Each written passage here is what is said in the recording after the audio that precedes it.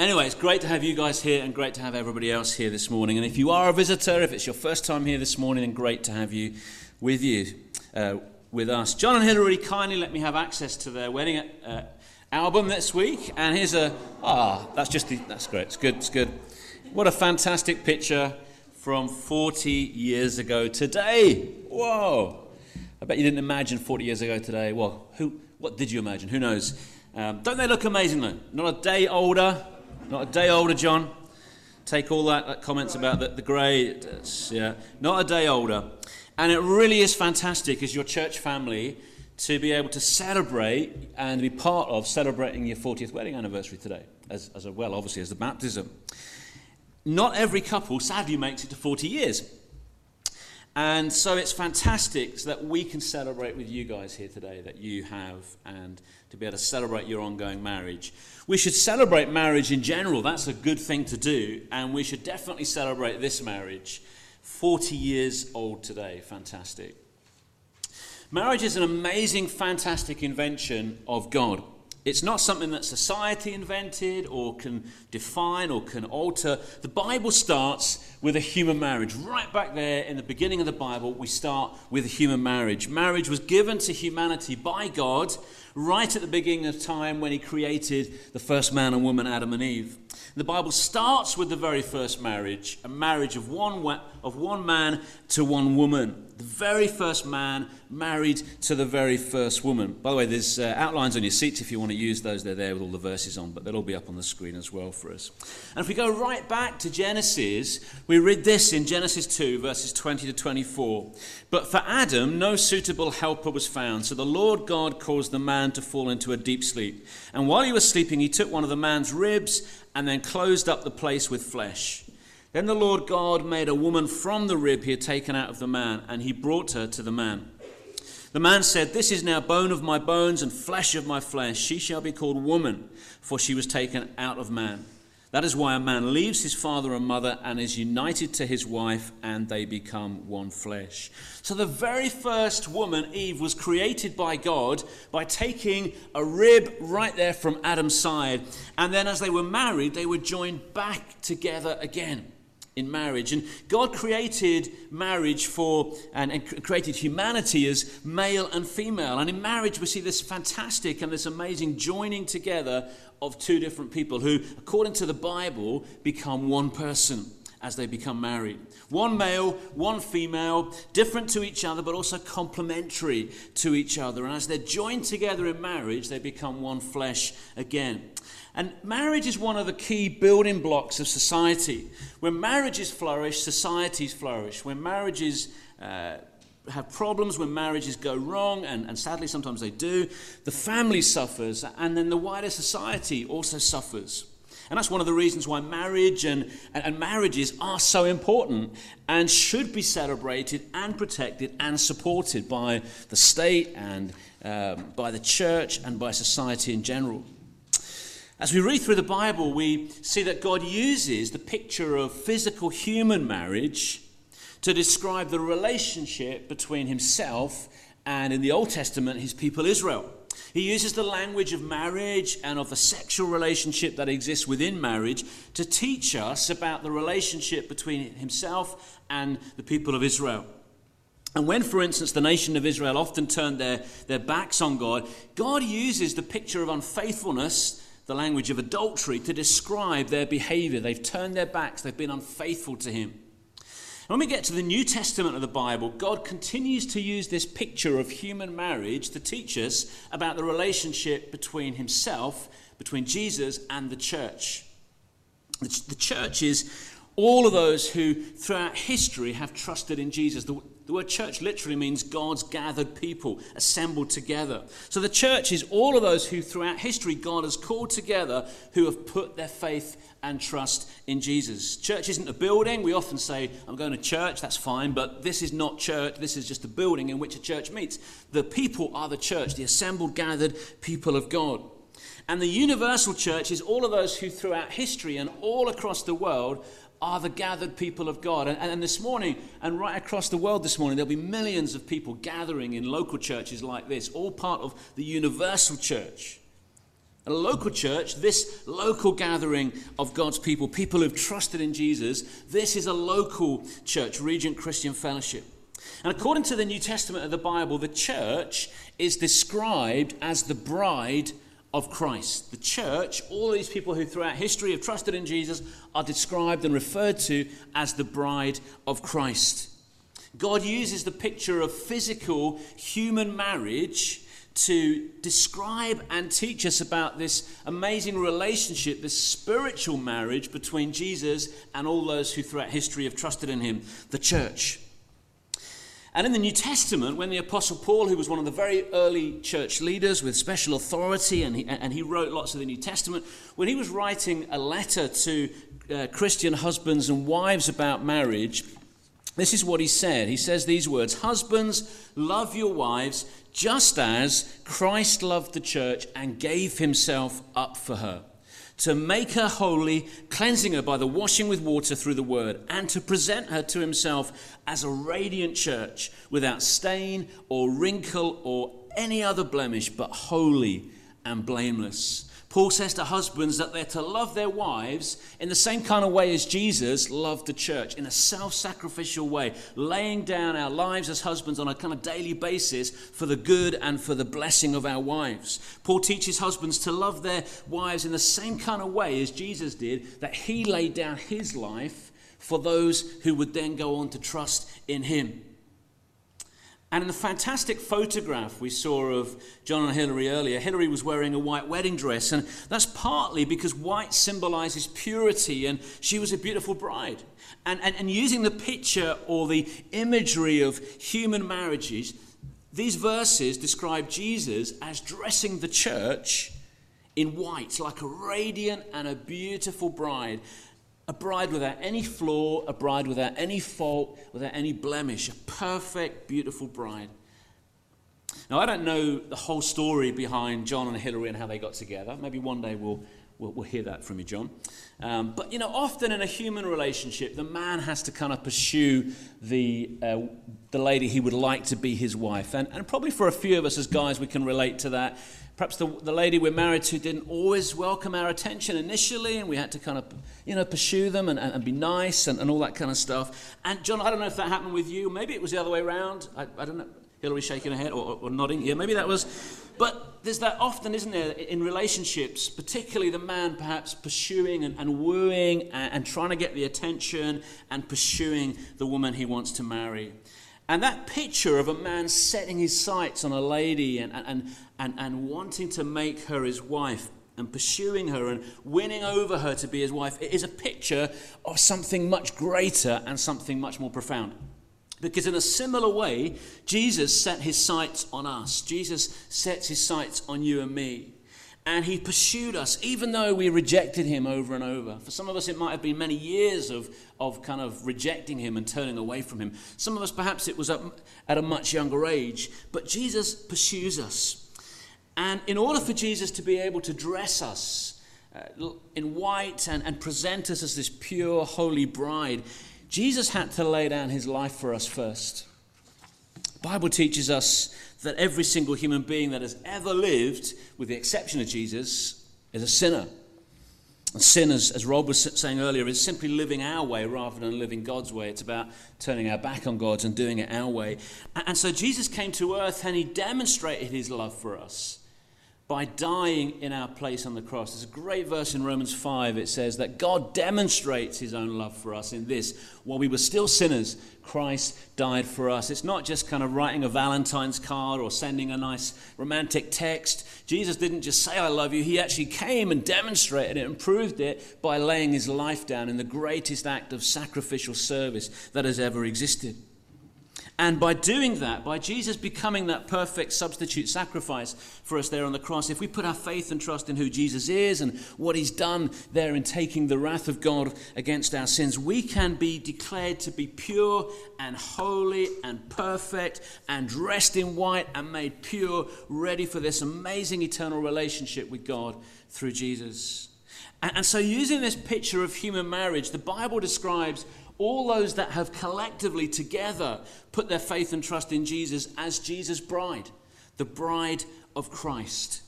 A bride that Jesus loved, a bride that Jesus pursued, a bride that Jesus laid his life down sacrificially for, and then made holy and made it perfect and brought to himself to begin an eternal, amazing relationship with. The Bible starts with a physical human marriage between one man and one woman, Adam and Eve, and the Bible ends with this spiritual marriage between Jesus and the church. Jesus is the groom in this kind of picture, and the church is his bride. That's the imagery that the Bible uses, the pictures that it uses. And if we go right to the very last few pages of the last book in the Bible, Revelation, we get a preview, a little kind of glimpse into what will happen when Jesus meets his bride face to face. Book of Revelation is a vision that Jesus gave to John. John was one of the other early church leaders alongside Paul. And Jesus gives John this vision, a revelation, a revealing of what is going to happen in the future, before Jesus returns, when Jesus returns, and after Jesus returns. And it's a book that can be a little bit confusing because it's full of picture language, but the picture language is there for us so that we can relate to it and perhaps understand it in a way that we wouldn't otherwise do. It's full of picture language like human marriage, that God uses to teach us something bigger and greater, something deeper that's going on. And Revelation 19 verses 6 to 9, right towards the end of the Bible, God uses again this picture language of a wedding to teach us about what will happen when Jesus meets all those who throughout history have put their faith and trust in him. This is what it says in verse 6 of Revelation 19. Then I heard what sounded like a great multitude, like the roar of rushing waters and like loud peals of thunder, shouting, "Hallelujah, for our Lord God Almighty reigns. Let us rejoice and be glad and give him glory. For the wedding of the Lamb," that's referring to Jesus, "the wedding of the Lamb has come, and his bride," that's the church, that's you and me if we've trusted in Jesus, "his bride has made herself ready. Fine linen, bright and clean, was given her to wear." Fine linen stands for the righteous acts of God's holy people. Then the angel said to me, "Write this, blessed are those who are invited to the wedding supper of the Lamb." And he added, "These are the true words of God." So the Apostle John is given this amazing vision by Jesus of a wedding where Jesus is like the groom and the church is effectively his bride. And there's an amazing marriage supper. Just as you normally have a marriage ceremony, then you go off and you have this amazing big meal and you celebrate. There's this marriage supper that takes place in this vision that Jesus gives John. Jesus is often referred in the Bible to as being the Lamb. And that's because under the Jewish system, the religious system that God had given to his people in the Old Testament, lambs were often sacrificed in the temple to deal with people's sins. And so when Jesus comes, Jesus lays his life down in this once-for-all act to deal with sin once and for all. So the Bible calls Jesus the Lamb of God. Not just a lamb, but the Lamb, the great sacrifice. And those who've put their faith and trust in Jesus have been made spotless. They've been made holy by what Jesus, the Lamb of God, did there on the cross. And when we trust in Jesus, he forgives us. He takes away our sins. He makes us holy. And God now views us as being as perfect and as holy as Jesus. Jesus makes us his beautiful bride. So the Lamb in this vision is Jesus. And the bride is the church. Then the church is all of those who throughout history have put their faith and trust in him.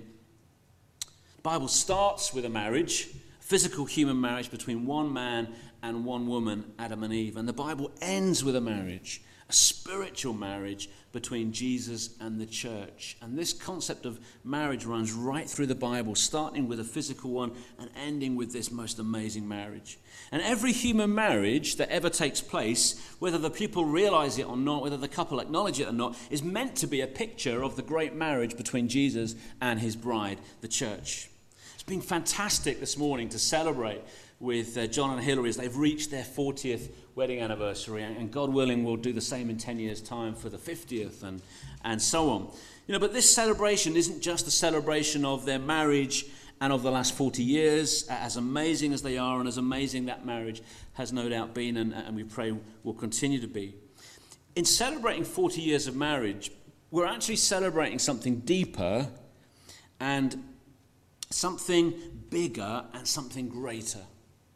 We're celebrating the eternal marriage of Jesus and of his bride, of Jesus and the church. And And that's why it's good to celebrate marriages. It's always good to celebrate marriages, but we shouldn't forget that those marriages themselves are actually a picture of something even better and even greater that is one day going to happen. We're celebrating the eternal marriage. Every human marriage is meant to be a living, walking example that points us forward to the greatest marriage that will ever take place. The marriage between Jesus and his people, the bride and the Lamb. Human marriages do sometimes sadly fail. And even those that don't will eventually come to an end, won't they? When one or the other of the couple will die, we say in our vows, until death do us part. So even the best of marriages will eventually end. But the marriage of Jesus and his bride, the church, will last forever. And Revelation 21, we read these words as the Apostle John continues to get this vision that Jesus gives to him of what will happen in the end times. And this is what we say, this is what we read. One of the 7 angels said to me, this is to John, "Come, I will show you the bride, the wife of the Lamb." He's talking about the church and he's talking about Jesus. "I will show you the bride, the wife of the Lamb." And he carried me away in the Spirit to a mountain great and high and showed me the holy city, Jerusalem, coming down out of heaven from God. It shone with the glory of God. And this is where it gets a little bit confusing sometimes in the Bible and in Revelation. Not only does the Bible in general and in the book of Revelation in particular use this picture of marriage to teach us about Jesus, the Lamb, and his bride, the church, it also uses this picture, this kind of imagery of a great city to teach us something about what the church will be, what we will be in heaven. And we have a physical city of Jerusalem, which is a picture of a new spiritual heavenly city which is eternal. The angel here tells John that he's going to show him the bride, the wife of the Lamb, and then what he shows him is a city. A bit confusing, he's using 2 different sets of images. And the bride is now a city in this vision that John has. And in these verses, the church, all those who throughout history have trusted in Jesus, is not only described now as Jesus' bride, now the kind of image of a holy spiritual city, the New Jerusalem, is used to try to teach us something about what we will be like when we see Jesus. Physical Jerusalem in the Bible was the home of the temple where God's presence in the Old Testament was most experienced by those who trusted in him and worshipped him. And in this vision that Jesus gives to John, the physical Jerusalem and the physical temple has been replaced by a new spiritual city where God lives now. And that new spiritual city is the bride of the Lamb. It's God's people, God living right at the center of his people. And God comes to live right at the center of the city. In other words, God will live right at the center of all those who've trusted in Jesus as he gathers them together. And because God's going to live with his people and he's going to live there right at the center of this spiritual city, if you like, the church here is described as shining with the glory of God. Newcastle is a wonderful city, certainly a close second as being the holy city, but not quite. But I love, driving over the Tyne Bridge at night. You come back into the city and you see all the lights and you see the Tyne Bridges and the quayside up. But can you imagine a city where God lives and dwells that goes on forever? You wouldn't need any artificial lights. You wouldn't need any lights at night because God's glory is the light. And it's God's glory, God's presence right in the middle of his people that lights it all up. And so Jesus uses this kind of imagery of a city with God right at the center to teach us something of what it will be like when finally his people meet him face to face. And if we skip back a few verses to the beginning of Revelation 21, we read these words. "Then I saw a new heaven and a new earth, for the first heaven and the first earth had passed away, and there was no longer any sea. I saw the holy city, the new Jerusalem, coming down out of heaven from God, prepared as a bride, beautifully dressed for her husband.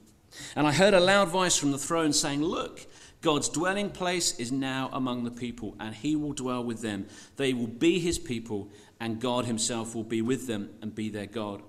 He will wipe every tear from their eyes. There will be no more death or mourning or crying or pain, for the old order of things has passed away.'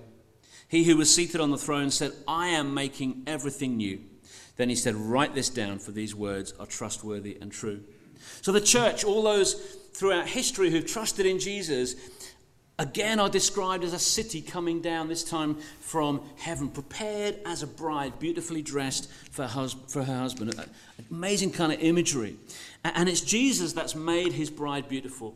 In dying for us, in dying for his people, Jesus has removed all of our sins, and he's made us perfect, and he's made us spotless, and he's made us holy, and he's made us beautiful. And just as a groom looks into the eyes of his beautiful bride and is kind of lost in love for his bride, so when Jesus sees us, he will see his bride presented to himself, beautiful and radiant, a work that he has done for us. And of course, today Hillary's been baptized. And she's done that and as a physical demonstration and action that in the past she has put her faith and trust in Jesus, that she is part of this worldwide group of people that love Jesus. But by being baptized today, she's declared, along with millions of others throughout history, throughout the world, that she has put her faith and trust in Jesus, although that for her was some time ago. But she's, by trusting in Jesus and then kind of acting this out this morning by being baptized, that she's joined herself with Jesus, with his death, with his burial, with his resurrection. Just as Jesus died, was buried and rose again. So she too, through her faith in Jesus, has died to her old life, has buried her old life, and has begun a new eternal life in and through Jesus. So Hillary is part of the church through faith in Christ. All those who throughout history have put their faith and trust in Jesus. Hillary is part of what the Bible calls the bride of Christ, that group of people that Jesus loved and laid his life down for. And in a little bit, John and Hillary are going to come up and formally become part of this church. They're part of the universal church. They're going to formally become part of this church, this local gathering of people that have put their faith and trust in him. Church is not only described as being the bride of Christ, it's also described in these verses as being the holy city, the new Jerusalem, where God will live and where God will dwell. And Revelation is full of picture language, and it's not always clear exactly what the picture language is described and will actually be or look like. In these verses, we are told that God is going to create a new heaven, God is going to create a new earth, and God is going to live right at the heart of his people. We don't know exactly what that will look like. These verses are full of picture language. We mustn't forget that. But what we can say is that as those who throughout history, who have trusted in Jesus, meet with Jesus face to face when he comes to rule and reign and create a new heaven and a new earth, just as a bride meets with her groom, it will be an amazing and a phenomenal moment. We don't know exactly what eternity with Jesus will look like for us. The Bible doesn't tell us too much about it. And maybe that's because actually if we knew, we wouldn't be able to handle or cope with living on earth, because earth would just be so horrendous with the knowledge that we had of eternity.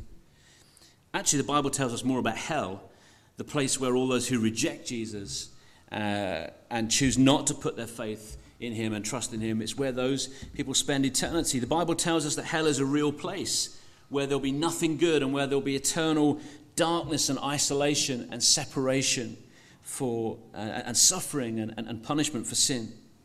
But what these verses here in Revelation 21 do tell us is this, is that if we've trusted in Jesus, then we'll be united with Jesus, and then we will live with God forever.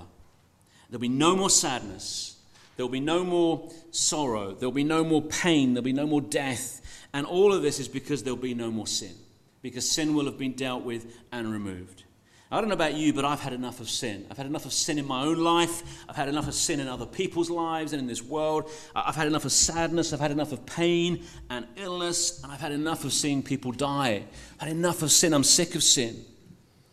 It's difficult to imagine what heaven will be like. Partly, I think, because, as I said, if we really knew what heaven was like, we wouldn't be able to handle living on this earth any longer. The Bible doesn't tell us too much, but what we do know is that sin and everything that sin causes will be absent from heaven.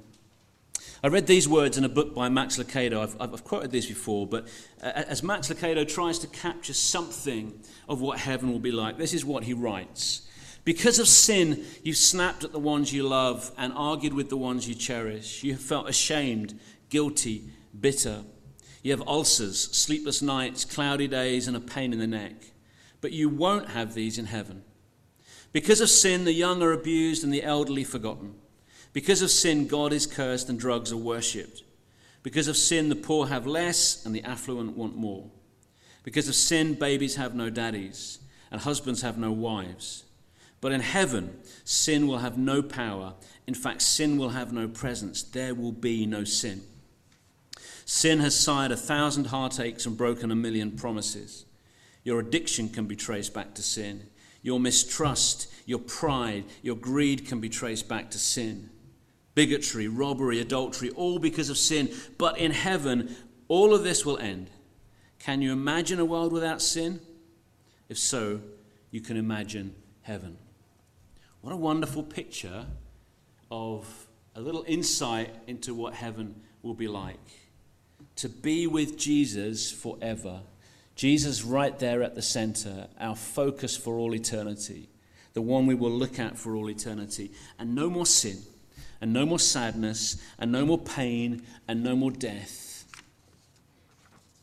I don't know what struggles you're dealing with right now in your life. Maybe sadness, maybe physical or emotional pain, relationship problems, mourning, death, relationship breakdown, illness, temptations, could go on and on. In heaven, all of those things will be gone. Isn't that great to know? In heaven, no sin. And Jesus there at the center. Using this picture and imagery of human marriage to teach us something about the relationship between Jesus and the church, we read these words right at the end of Revelation. This is what it says. The Spirit and the bride say, come. And let the one who hears say, come. Let the one who is thirsty come. And let the one who wishes take the free gift of the water of life. It's lovely, isn't it, when you receive a wedding invitation, or maybe not always, it kind of depends on who's inviting you, but anyway, it's generally lovely when you receive a wedding invitation. And in these verses, there's an invitation for everybody, for everyone to not only attend the wedding, but actually to be part of the wedding, to be part of the bride, to be the bride. The Holy Spirit and the bride, the church says, come. Come and be part of this great wedding, of this great marriage between Jesus and the church, between Jesus and all those who've put their faith and trust in him. And this morning, if you've not yet accepted that invitation to be part of this great event at the end of time, this great heavenly marriage between Jesus and the church, then can I encourage you to do that today? Jesus is pursuing you, just as a man pursues the woman he loves, with the hope that she will one day become his bride. Jesus has been pursuing you since you were born. He went all the way to the cross to prove how much he loves you. And he laid down his life so that your sins could be dealt with and that you could be made clean and could become part of that wonderful, pure bride of Christ. He's demonstrated his love for you in that whilst you were still a sinner, Christ died for you. So why not accept his great proposal? Come and be part of his bride, of his people that he loves. And as you do so, if you do so, you'll receive the free gift of what Jesus calls the water of life. Maybe this morning, you're part of that great family, you are part of that church, but maybe you've wandered away from God a little bit. You've wandered away from Jesus and been unfaithful, spiritually unfaithful. Just like a man or a woman can be unfaithful in a physical marriage. And I encourage you this morning, Jesus is that groom who stands with his arms open wide and just says, come back to me, and just know and feel and accept my love. I love you, come back to me. Don't stay away from Jesus. We're going to sing in a moment a great old hymn, Here is Love, Vast as the Ocean. And the last verse says this, when we hear the final trumpet, and the church is taken home, we will bring our praise and worship to the Lamb and him alone. At the marriage supper seated, we his blood-bought bride shall be. In his presence there remaining, then for all eternity. It's my 25th anniversary, a week on Tuesday, and I wrote those last two verses for our wedding. There were only 2 verses originally in this hymn. It needed 2 more verses. And so I wrote those verses for our wedding. So Claire will probably be watching at home on Zoom, which is away in Devon. But when we hear the final trumpet and the church is taken home, we will bring our praise and worship to the Lamb and him alone. At the marriage supper seated, we his blood-bought bride shall be. In his presence then remaining, then for all eternity. I'm going to pray, and then the band are going to lead us, and then Paul will come up one more time. Let's pray. Lord Jesus, we praise you this morning that you are that wonderful groom who loves his bride and has pursued us. You laid down your life for us. You gave yourself completely to buy us, to set us free from sin, to clean us, to cleanse us, to make us holy and make us right to be your bride. We praise you for that. And we thank you for marriage. We thank you for John and Hillary's marriage. We thank you for the fact that it's a 40-year picture of the great marriage that we await at the end of time. Thank you that one day, if we know and love you, we'll be with you forever. And Lord, we realize what we're dealing with is imagery and pictures, and we don't fully understand it all. But we thank you for this little glimpse into what it will be like to be with you. And no more sin, no more pain, no more crying, no more sorrow, to be with Jesus forever. And so this morning we worship you. We praise you. We give you all the glory. We praise you for your love to us. And we pray this in Jesus' name. Amen.